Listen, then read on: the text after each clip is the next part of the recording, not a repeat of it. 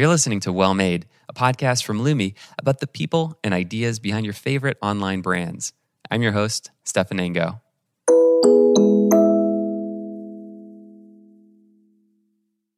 Eva Goykachev, welcome to the show. Thank you so much. I can't believe it's been Welcome so long. back. I know. Welcome back to the show. It's been 2.5 years, I just calculated. You're the CEO of Maude. You were on episode 5, which is pretty crazy because this is like episode 70 or something like this.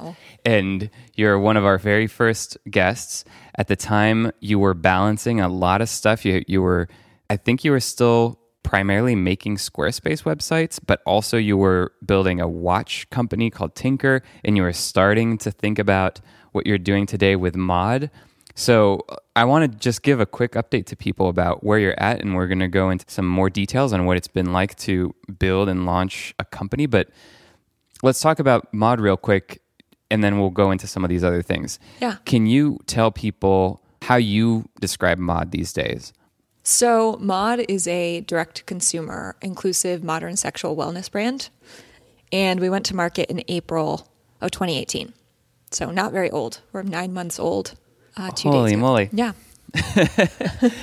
It feels like you and I have been talking about it for so long, but the launch, and there's so much behind, the product development, the branding, actually putting the website together and the launch. So what happened during the past 2.5 years because it felt like things could go in any direction, 2.5 years ago.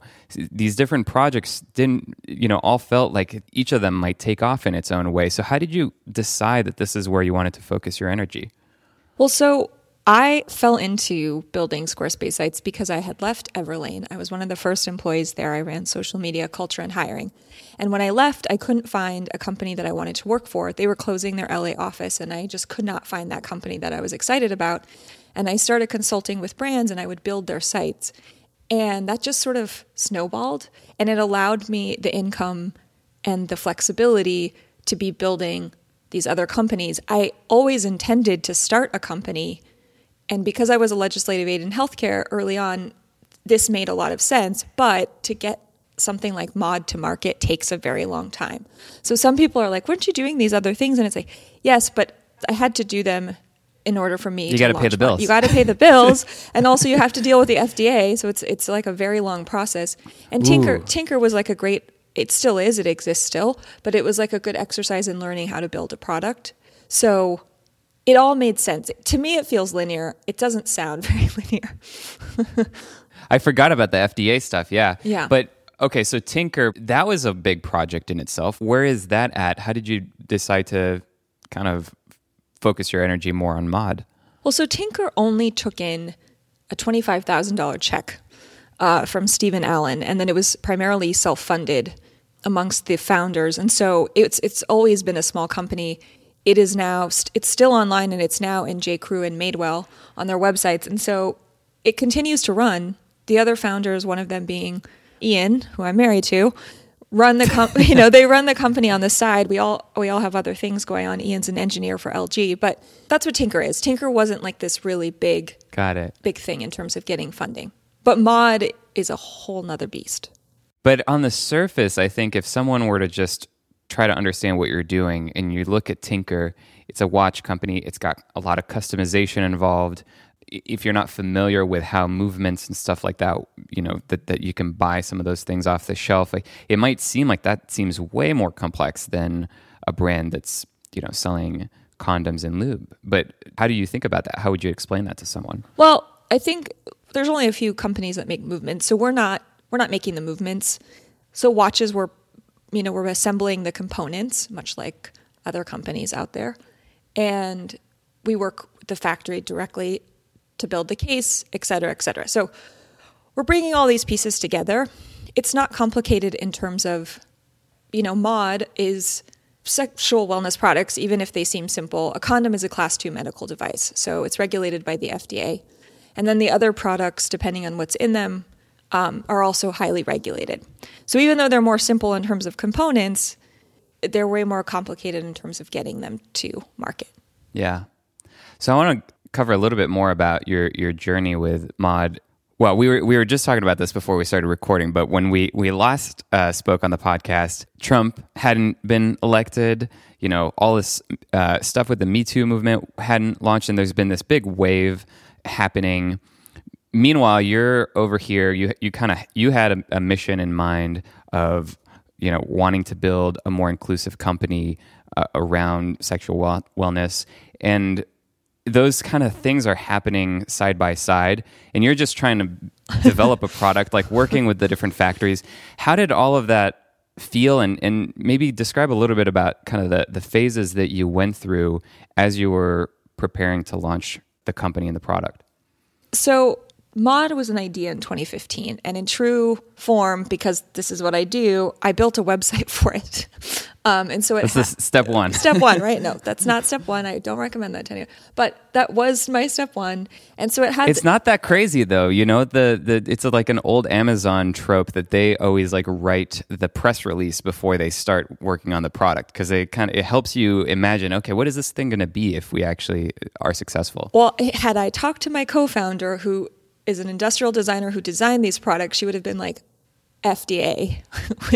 There's a lot of time between when you launch the site and when we can actually get the product out. So, but she wasn't involved yet. So this is 2015. I'm working on Maude, and it really was all of the things that I was interested in converging. Also, the idea of making everyday health better for people was something that stuck with me from the time I was a legislative aide in healthcare. And because I was at Everlane, this idea of being a transparent company, really having a connection to the consumer, was there for me.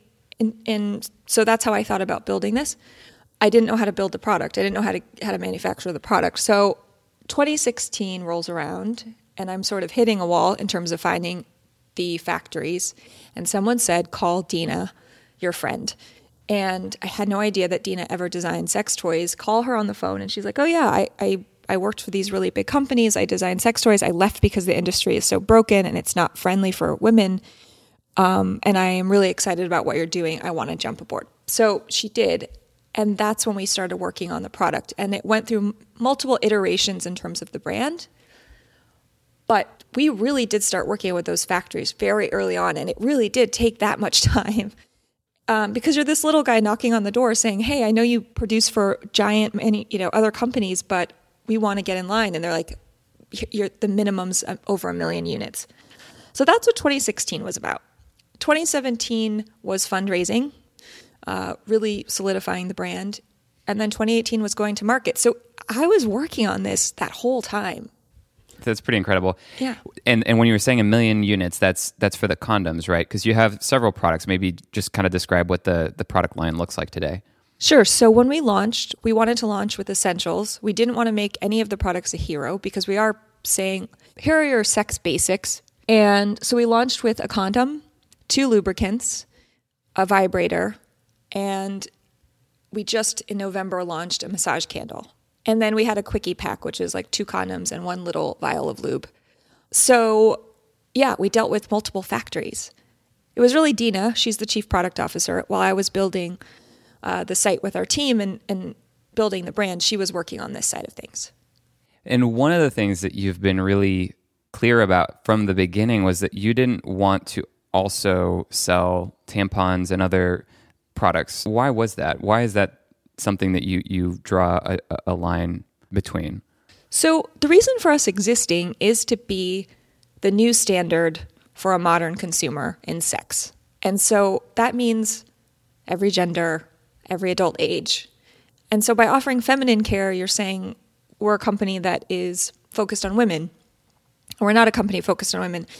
And so that was why. And the other thing is, I think it's a very different, I would say people could argue this, but I think it's a very different topic. Right. Sometimes you don't want to think about sex when you're on your period. It's the last thing on your mind. So from a messaging perspective, I was like, it just doesn't make sense to me. Yeah, it's sort of, I guess maybe it's like, these are the things that go together from like a geographical standpoint, like which part of your body you're addressing. But in terms of what's your mindset when you're thinking about these things, they're pretty different. Yeah, you could be a headphone Q-tip company. Sure. Because it's both. Yeah. But they're very different. So that's how we thought of it. And And that was what our DNA was from the beginning, that we're for all people. And so how did that inform the design process around the brand and the products? Well, so it's funny that you ask, because I remember when the first episode launched and you had our old branding. So something I don't even have to explain to you, but the old branding had many colors. We were very excited. And then you soon realize through the production process, like it's expensive. So we had to find the packaging and the symbols and the colors that felt really universal, and we had to pare them down. So there was a whole other process then to again, reiterate the brand. So yeah, producing multiple colors in packaging is expensive. Well, but that's not the only thing. It's not just about the colors. It's also about what, the typography and even just the messaging. Like what, you worked with a design firm to help you on that. Like what was your description to them when you were saying, here's what I want it to feel like? No, so we actually just worked with one designer, and he just designed the logo and the symbols. And then we worked with Luke Ragnow, who is my co-founder and Tinker, because he's a designer and a developer on the packaging and the website. So we've always said that it's been very much in-house from the beginning. Yeah. And if you look at the composition of the team now, we do everything in-house. Besides make the product, we do everything else. Yeah. Well, I think that is how people on the team feel like they own the brand when they're the ones developing it and actually bringing it to people and evolving it over time. Yeah, absolutely. And the first person that we started working with is still the person here with us running social media. And so it's been over a year and a half. And so it's been interesting with Mod because we've had this really expedited, it feels like it's gone quickly and there's been so much that has happened. But we've had this core team, and we've built this with that team from the beginning. So you said 2017, you went through an accelerator program, I think, right? Or you were raising money and was that primarily to be able to fund the initial runs of manufacturing that you needed to do? No, so I didn't actually go to an accelerator program. I did a program in the summer, and I also did a program at Harvard, but they were both just to be helpful to how to build the business and how to raise money. We actually fundraised. It was very much a lot of warm intros, a lot of cold emails. If you want to talk about what not to do, it was emailing all these people that had never heard of us, had never heard of me. But, one person would lead to another, and once you started getting those few checks in and people had, they were confident in what you were doing, I think it was really helpful, and it was easier to sort of move the needle. So we ended up closing our first round. It was funny. We set the round at $250,000. We knew that wasn't enough money to get it off the ground, but we just didn't know what we could do. We ended up raising $600,000. Wow. Which is not great for your dilution, but things you learn. So that was in December of 2017. We closed that round. That allowed us to get to market, get the product, have a few people on the team, get our first office, etc. And then we just closed $1.5 million. So our second round of funding. I spent 18 months of my life fundraising. I am a different person. What did you? Okay, so wait a minute. You said there were some things that you did wrong. Was it just cold emails? Don't work as well as warm intros. Was there something else there? What else did you pick up? I'm not an aggressive fundraiser. I am a really I'm a really honest person, and I am reasonable. I like to underpromise and overdeliver, and I think you need to overpromise when you're in these meetings. And so I dragged a lot of fundraising out because I was like, okay, sure, we can talk next week. Okay, now you've rescheduled. Sure, we can talk the following. I mean, you have to be aggressive. So yeah. That all said, I think you've been through this, right? It's a lot of work, but I think the nice thing, and I've heard this from you offline, I like my cap table. I love the people that have invested in us. I think we've ended up with a really amazing group of investors, and they know who we are. So it all ended well. Yeah, I think that's really hard. And Jesse and I struggled with it because we're both very, I guess, reasonable people. And we tend to be kind of conservative, actually, in the way that we spend money with the business. And we want to be realistic about things. But I think when you're in the fundraising conversations, even when you're dealing with people who are very empathetic and understand what it's like to be in the founder's shoes, they want to imagine what's like the best possible scenario. And so you kind of have to paint that picture so that they can understand, the upside potential. Like, what if this is way more successful than we all imagined? And that's kind of an awkward thing to have to do if it's not your personality. It's true. Like Dina and I always say that we are very much producers, and that it is a graduation of thinking to be directors. We get our hands dirty. We like it. We like to build things. We're both very much designers. So I think if we go into a Series A, when we go into a Series A, it's that director mentality. And it's not that we're not confident. We're incredibly confident. It's that we just don't spout BS. Yeah. I completely see eye to eye with you on being reasonable, being prudent, and so it's pretty funny. Well, and I think that's something, to throw out a generalization out there. I think that for some reason, guys will have irrational confidence and will say stuff that that women tend to not say as much. Like, and I've heard this directly from Jessie. Like, she feels like when she's in a room with a bunch of investors, she's not going to be the one who necessarily says like, this is going to go to the moon, because she wants to do just like you do, under promise and over deliver. But there is a limited amount of venture capital. Like the best venture investors are only making 5 to 10, 15 deals a year. So you have to make a compelling case for why it's going to be you. Well, I will say that something I've learned. You're told this, but I do think that you, especially when you're raising money for the first time, you don't remember for some reason. It is a two-way street, and you are just as much choosing them as they are choosing you. And I think recognizing now that many of the investors who told us no actually have no experience in our industry or adjacent industries, and they probably wouldn't have provided anything more than capital. And so you have to go in there and know what you're looking for too, and keep that top of mind, because you get so afraid that you can't, you're going to need the money to get the idea off the ground, that you sort of go blind. And so at this point, we're like, we know who we are, we know what we've done. It's been 9 months, but so much has happened. We've surpassed any milestone that we set for ourselves. And there is a newfound confidence, and so we're now more protective of the business, which is great. So what was it like actually convincing the manufacturers to help you with this stuff? Well, if you've ever met Dina, she can convince anyone to do anything. So I'm glad that she was the one talking to the factories.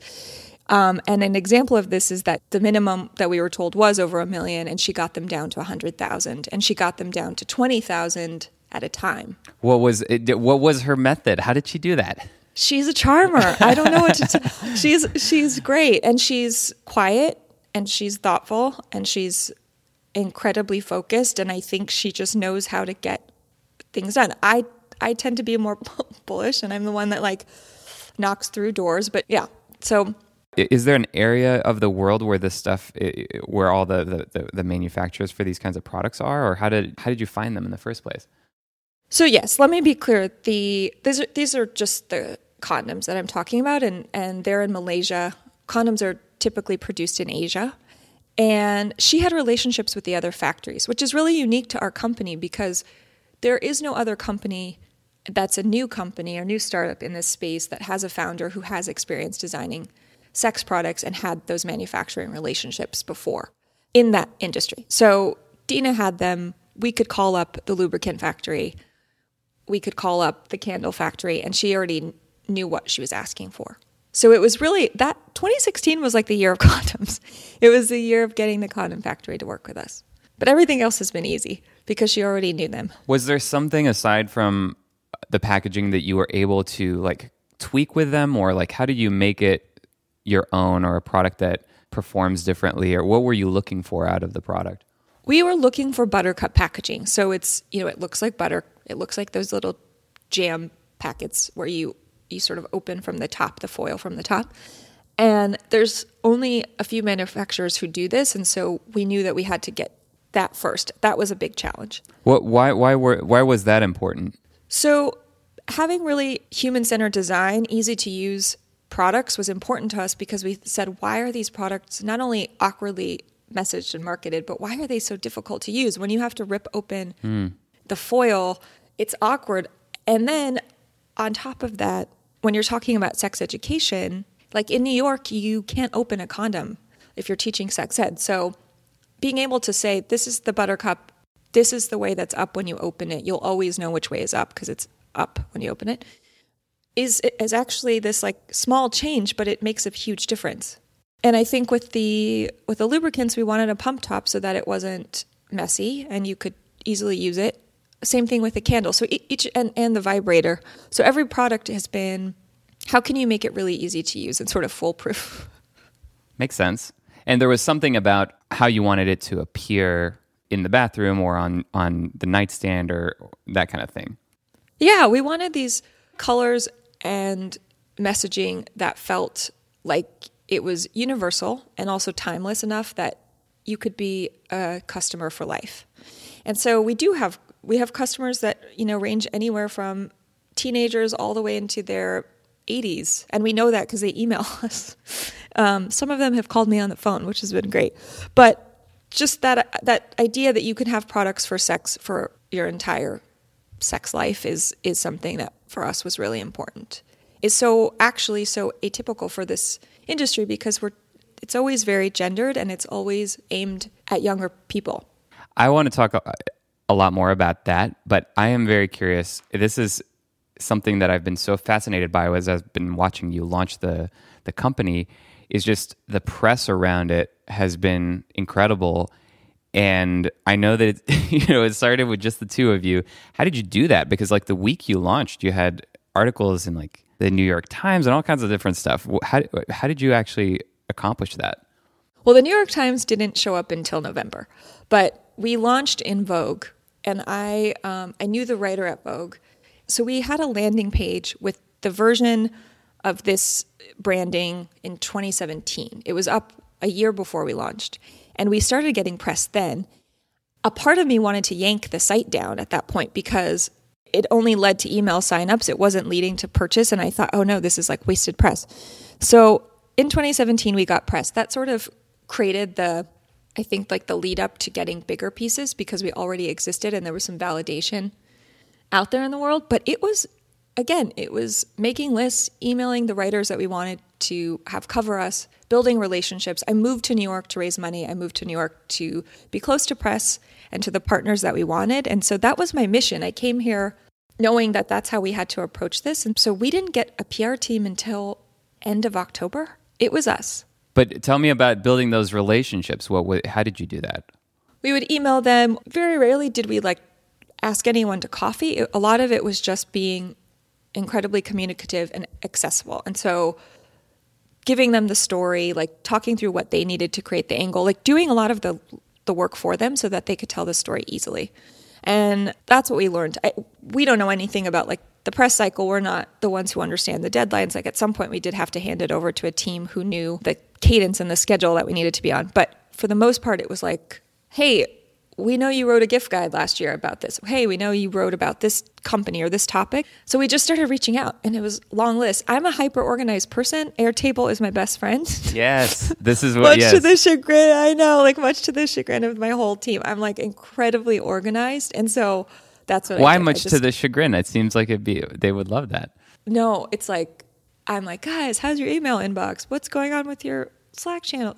I mean, there's a system for everything, but even when there was two of us, we had that system because I was how do we scale? And then I want our time to be well spent. I don't want to keep going back and trying to find things and do things over. So yeah, we made lists, lots of lists. You're just combing through everything, making lists of journalists that you might want to reach out to, and then trying to tell them the story and seeing who bites. Is that the way to go? Yeah, that's the way to go. I think I want to say, because I feel like we've been asked that question a lot, and it's sex. People want to write about sex. So you have to remember that. If you're launching another type of company, it's not always, comparable. People wanted to write about this. They were looking for something. So we had great timing. What was the reception like as you were launching from consumers, from the world out there? What did people say? Well, so I want to back it up and say that in 2017, we decided to do a survey, and it was 654 people. and they were 18 through 81, and we didn't show them mod, we didn't talk about mod, but 98% of people wrote something, and they all said they had no brand affinity for the brands that exist out in the world, and then they wrote something, and they were the same pain points over and over again. So I think that by the time we launched, we already knew that there was an interest, and so the reception's been great. I mean, we have really positive reviews. Our average is 4.63 on the products. We have an 8.8 NPS. We've had great press. And it's not because of us. It's because I think people wanted products like this and they wanted to be spoken to a certain way. It's not because they know who Dina and I are. So it's exciting because that's the company that we wanted to build. We wanted to build a company for people. And it's been great. We're in a phase right now where a lot of people feel that same way about a lot of things. Like they don't really feel like the messaging, not just for sex products, but for everything, doesn't feel native to them, doesn't feel like they own it. Mm-hmm. But it seems like nowadays you can get a brand up and going and create that very quickly, create that trust. Was there something that you knew from your experience doing it at Everlane, or like how did you actually feel like you were able to connect it? And it wasn't just your opinion, it was something that many other people were feeling. Well, that survey and talking to people and sort of assessing the state of this industry was what informed like our brand book, our tone of voice. Very early on, we knew who we were going to be and we stuck to it. And I think that's exactly what Everlane did. I mean, I was there so early and we were just really consistent from day one. And I think that's, for us, that's been really the secret is like, be consistent, know who you are, don't try to be everything. And also don't really pay attention to what everyone else is doing and be reactive to that. It's really important to know who you are and know that there is a consumer out there for you. And it's really easy to focus on everyone else in your space. That's been what's made us feel like we're carving out something that's real and that's meaningful to the consumer, is that we actually just stick to who we are and then we listen to what they want. So you've been featured in a lot of articles, and there is this thing that's happening in the world that happened in tandem with you building the company, and we're seeing a lot of articles come out where we just had the holidays, obviously, so there were a lot of gift guides and that kind of stuff that featured you. But one thing that I know is you're approaching the company from a very different perspective. How do you manage to keep the mod identity and your philosophy to have its own voice when it's kind of being lumped in with a lot of other things that are happening in the world? Well, I mean, in everything that we're doing, we're trying to find timelessness. And so whether that's our approach to content or the approach to the packaging, it's really about timelessness. I think that the other companies that exist sometimes to me feel very of the now, which is great because I think there's a consumer for them and I think that they're very excited by it. But we're really trying to play the long game of like, how do we really innovate and change this industry that has for so long looked the same? And I say it often, but like, how can we become the new standard? And even if that means that there will be many more companies in our space at some point, inevitably there will be, how can we lead the way to be the new standard? So that's how I think about it. We try not to have too much seasonality and we try not to be too trendy. Although if you like look at the website or you look at how we've done some things, they feel very like startup 101. It wasn't on purpose. And so I feel like we will evolve and we will get better and we will be more interesting as we go once we've had that very clear foundation. But we're pretty focused on just that timelessness. That's like the best way I can describe how we think of everything. I like this idea. I've been spending a lot of time. I support this foundation called the Long Now Foundation, which is all about long-term thinking, but like very long-term, hundreds or thousands of years. Like how can humanity, it sounds like very crazy, but it's like, how can humanity continue to exist is one big question, but also like it has been existing for a long time. And how can we, what can we do? They have all these crazy projects, like they're building this crazy clock that's supposed to exist for 10,000 years. That's going to go inside of a mountain or something. And it's very fascinating. The guy who started it is Stuart Brand, as well as Kevin Kelly, who was also on our podcast a while back. But I like these ideas of how can things feel so fast and crazy right now. How can we slow it down and go back to things that are very human, things that people have been doing for thousands of years, like having sex. They have. I mean, yeah. Well, it's funny if the history, and specifically like the past couple hundred years in this industry, are so interesting because they were fighting the same fights that we think we're fighting now and that we think are unique to us. They're not. Something that is always, I find like incredibly funny, is I will talk. So Stephen Allen, again, is an investor in Tinker, and he's also an investor in Mod. And, we'll go for a cup of coffee to catch up, and he'll be like, oh yeah, in the 80s, I was doing this thing, and like, it sounds exactly like something we've talked about in the office that we think is so interesting and unique to us. And like, we're going to go, and it's like, wait a second. It's all been thought of before. People have been having sex forever. There have been multiple waves and movements in this space. We're not the first ones. And so I think it's important to get out of your vacuum and say, like, what is happening in the world at large, and then what's been happening, in order to make more informed decisions.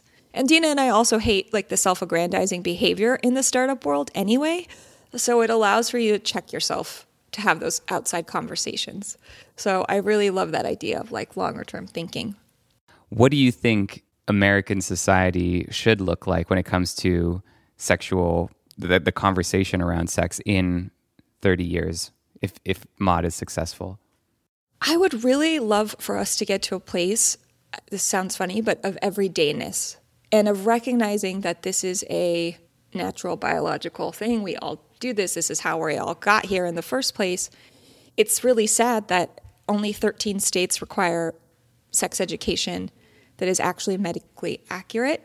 And I think rather than applying these rules of culture, I would just love for us in 30 years to at least have this baseline of like, this is sex, this is how it works, these are the things that you need in order to protect yourself or do X, Y, and Z.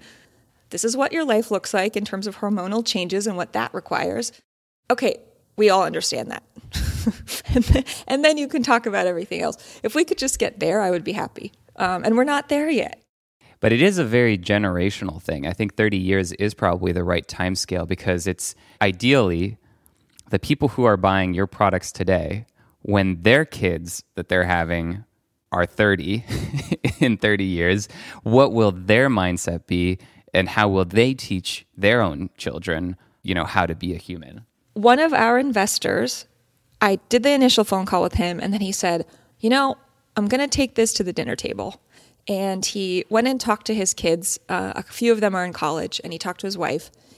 And they all were really excited about Mod. And it spoke to him and his wife, and it spoke to his kids. And so I thought that was an interesting example of like, yes, this thinking around sex, it can be timeless. It can be universal. It can be a very frank conversation. And so he came back and he invested. And I thought that was interesting, that it was partly because he spoke to his kids. I just started reading a famous book. Do you know The Hero's Journey? Mm-hmm. I've known about the theory of it for a long time, but I just started reading it, and it's really fascinating. It talks about, these rituals that looking at the commonalities between stories and mythologies and rituals that have been done since the very beginning, and so much of it has to do with, basically like what it's like to be a teenager, and what happens in that moment when you're going through all of these transitions in your body, and it's a very scary and weird and tricky thing. And so introducing some of these conversations at an earlier age, it's always been so awkward. But is that something that you feel you have a responsibility to do, or are you more focused on adults? How do you think about that? So our goal is to support organizations that do that. And one of them is the Peer Health Exchange, which we supported the New York chapter here. And they do peer-to-peer health education. They found that, if you can educate college kids on how to go and educate high school kids on sex, it's easier for them to listen to, talk about sex with what they think is their peer. Sort of this older sister, older brother model. And so I feel like it's our responsibility to support the organizations that are doing this. I don't think that we can be all of those things. And that's one of those things that we recognize. Like instead of declaring that we can be all of those things in month 9, we try our best to just support the organizations that are doing it and have been doing it for a long time. So yeah, that's how I think of it. But there's huge opportunity to get involved. It just requires more product, more bandwidth, a bigger team. Yeah. It's interesting that you mentioned that. There are things that in the beginning of Lumi 2.0, what the past 4 years of the existence of our company, we had thought about from a very early stage around topics of sustainability and responsible manufacturing, but we knew where we wanted to go with it, but we felt like we didn't have the authority to be walking around saying like, this is wrong, this is good, because it's such a complex topic, and we wanted to be existing in the world for a little while, kind of understanding what was going on to be able to like build up that authority. And I wonder if there are things like that you see on the horizon. There are topics or themes or ideas that you have that you kind of like are shy about at the moment, that you haven't figured out how to say yet because you're waiting on the right time. Yeah, I think it's, we do want to work more with college students. We want to work more with health professionals. I think that becoming a brand that's validated by those audiences and that can work hand in hand with them is really the goal. It's not ever to just, for example, like I don't know that we would create sex ed content and be like the go-to for it. I don't think that we have to be. I think there's just a way to support it. And so that's how I think that we're just not there yet in terms of being the company to go to for these groups yet, but it's starting. We've had a lot of outreach from health professionals. We've worked with a few colleges, and we're piloting how we can operate and where there's opportunity. But it's never because we think we shouldn't or can't. It's just like, how can you test things that are helpful? When I think about you and I think about the brand of Maude, I think the first word that comes to my mind is kindness. I like that it's a very kind, very empathetic, very humanistic point of view. And that's very different from just about any other brand that I can think of. I don't really think of any brand as being kind. I think obviously in the condom market, you have hyper-masculine products, the Trojan type of things in the world are like, it's almost like Axe body spray type of stuff. And then on the other side, you have hyper-feminine, like empowerment type of language. But what you're talking about is, to me, it doesn't seem connected to gender, really. It seems connected to a value that is really needed right now in the world, but also very subtle and hard to explain sometimes. I think it's true. I feel like it is hard to explain. I don't think it's hard to understand. I feel like we say internally, we also say on the site, but it's people first. Sex is human. And we always put people first. Our job is to listen to the consumer. Our job is to produce goods for the consumer. We don't need to talk at them. Part of our voice guide that we built was like, we're non-prescriptive. We're helpful, but we're not telling them what they should do. Obviously, with the product, you need to be educational and factual and all of those things. But I think just in terms of the kinds of questions and concerns that they have and they've reached out to us about, you have to tread lightly and carefully, and empathy is a huge piece of it. So another thing that we say internally is EQ is just as important as IQ when we hire, because all of our employees will be at some point interacting with a consumer, and that's how you have to think. So I really appreciate that you understand that about us, because that's exactly what we want to convey. Yeah, I think the hard thing about conveying it right is there's a bit of a paradox, especially as a startup, when you're trying to get people to know about you, to be sort of a more quiet brand that emphasizes that side of things is difficult when you're like trying to shout on the rooftops like, hey, we exist, we're over here, and we're really quiet and kind and friendly and humanistic. It's a hard kind of balance to strike, I think. So 70% of people find out about us through social media or word of mouth. I do not have to scream anything. They're talking to one another. Yeah. And that's what's been great. And I think that I remember the early days of Everlane, it was very similar. I was like, there were days at the office where I'm like, it feels so quiet, like we're not moving anything. And it was actually growing quite quickly, and people were talking about it, and it was becoming well known in pockets that end up connecting. And that's what's happening with Maude. 60% of our audience is in the middle of the country. And that's actually grown in the past 9 months.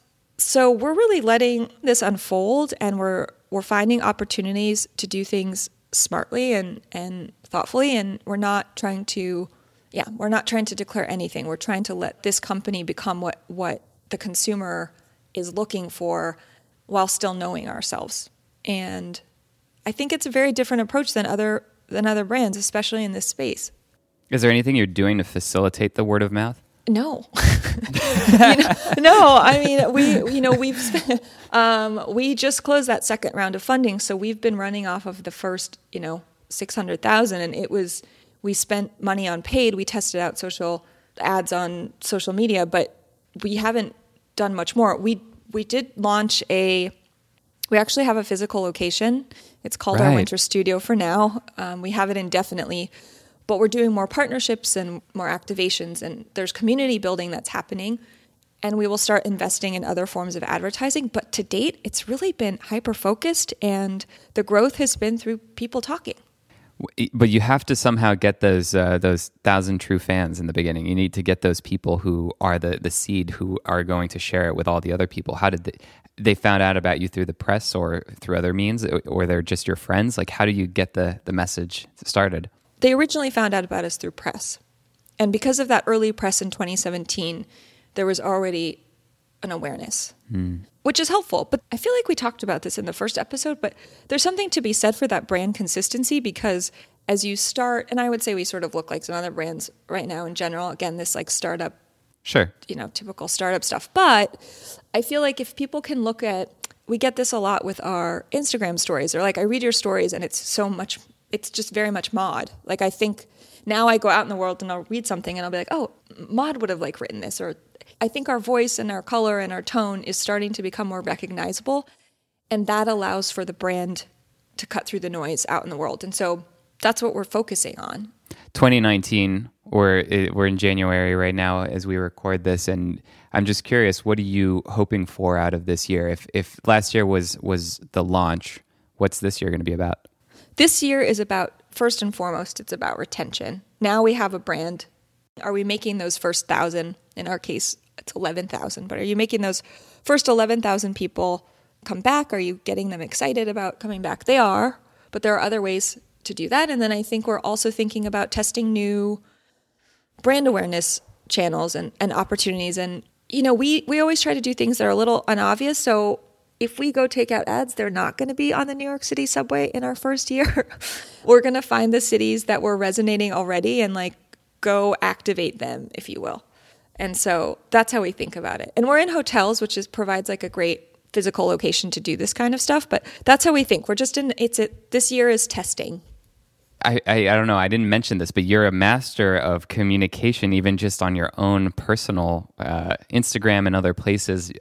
I'm always like looking at what you're doing just for inspiration. I find it amazing.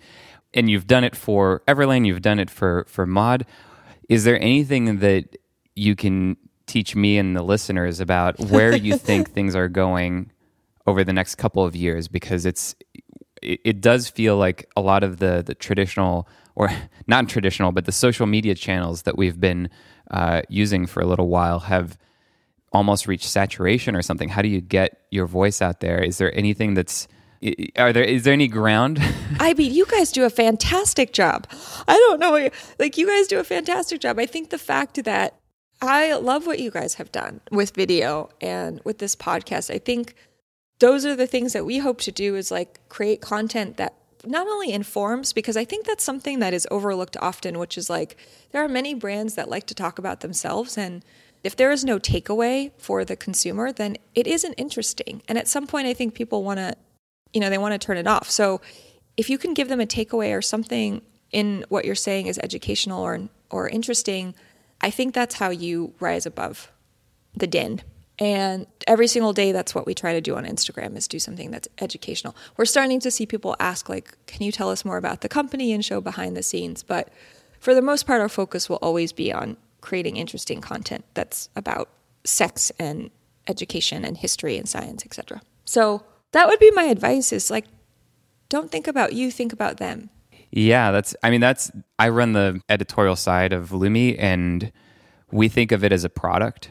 That's how we don't think of it as marketing. We just think of the podcast, the videos, even Instagram as who's this for and how can we make it useful to them. So there's lots of stuff that we don't do. Like we don't put little icons all over our blog that say share it over here or do this. Like we don't try to hide in our RSS feed or something like the content. We make it available everywhere so that whatever your preference is in terms of how you want to actually like access our content, make it really easy for people. But what I warn people about when they say like, hey, you've got a podcast, should I do a podcast? You've got YouTube and this different stuff. We sort of have the luxury of, if you go to our YouTube, it's not viral. Like we're not getting a million views on our YouTube. We're getting thousands of views on our YouTube. But we've been doing it for a couple of years and being very patient and growing it little by little. That's one strategy, but also because we talk to businesses rather than individuals, we don't necessarily need 1 million people to watch or listen to our content for it to be successful for us. So having the patience is important. Creating a product that people, from a content point of view, that people want to engage with or like listen to or watch is important. But then the thing that I don't know, and I feel like at Lumi I don't have to worry about it so much, is how do you reach mass audiences, or do you need to do that in order to be successful? Well, it's just an interesting question in that I feel like we're in a time where startups seem like they have fast success overnight. And yes, a few of them do, and a few of them are so well funded that they can be everywhere at once.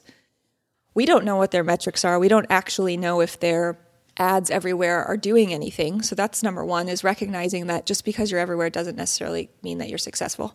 It just means you might have a lot of money to burn. I would say whatever success looks like to you, like in our case, I would rather have 10,000 customers who come back to us year after year than get into the hands of 1 million people in the first year and nobody comes back. Sure. It also provides this chance to make sure your product is, you have like an early product market fit and it's a real, like people really like the product and it's working. And I was excited that we did get to change up our box and our packaging because it was in response to what the consumer was saying. And have patience. Just recognize that building incredible companies takes a while, and building a consumer relationship takes a while. I don't know if you still get asked this, but is there anybody that thinks that Lumi is much younger than it is? I don't know. I have a bad perception of that. There's people who come to me. The problem is that we've been calling our stuff Lumi for 9 years, and people will come to me and say, hey, I've been a fan since the very beginning. And I say, what do you mean? What do you mean by that? And they'll, once in a while, we'll get someone who says like, I knew you back in the Incodie days and I backed your first Kickstarter. And it's like, you're OG. But there's some people who've known us for 1 year or 2 years who'll say the same thing. So I don't have a strong perception of what the world out there thinks of us.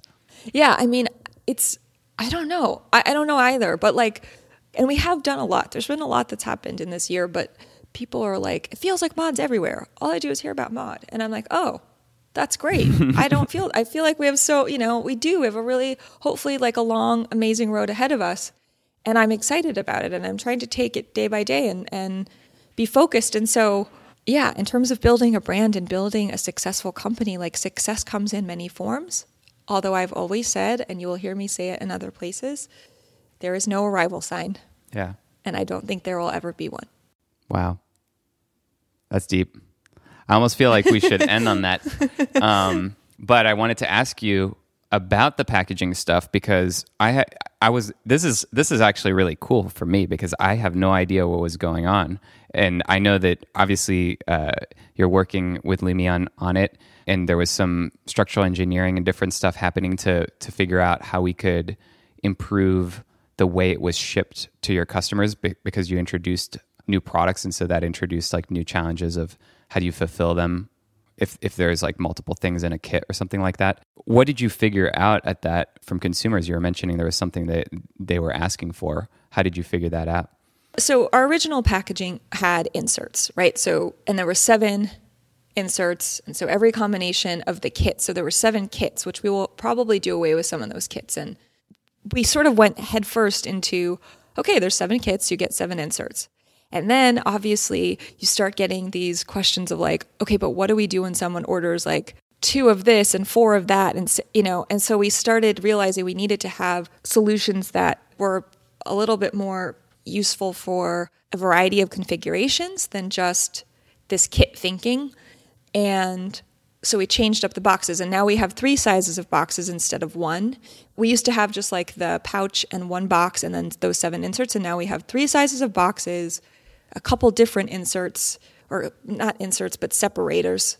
And so it basically is really, it solves for all of the needs that we have and will foreseeably, I think in terms of the products that we will be releasing, they'll fit in the box in a certain configuration too. That's good. So it just took a little bit, sorry, that was long-winded, but I think it's like, you realize, this you can't scale. Well, it's a challenge that everybody deals with when you start off and you have a small number of products in your product lineup, and then that grows, and the number of configurations that are possible just multiplies exponentially. So that makes it challenging, especially if you want everything to feel premium as you're opening it. So we'll put some photos in the show notes so people can check it out and see the product. And one of the big things that didn't exist a year ago at Lumi, which is what you took advantage of, was the structural and rapid prototyping capabilities that we have now. So I'm sure that Ryan and Julie, who run that team, are excited to hear this. And it's been really cool seeing it, in the hands of customers. So congratulations. Thank you.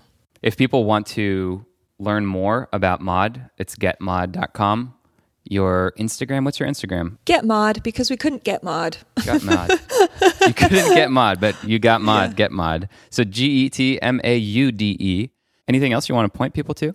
Well, no, I think if they're interested, we also have the Modern, which you can go to Get Mod and click the Modern in the top, or you can just go to the Modern, and it's MAUDERN. So themodern.com. And that's your blog? Yeah.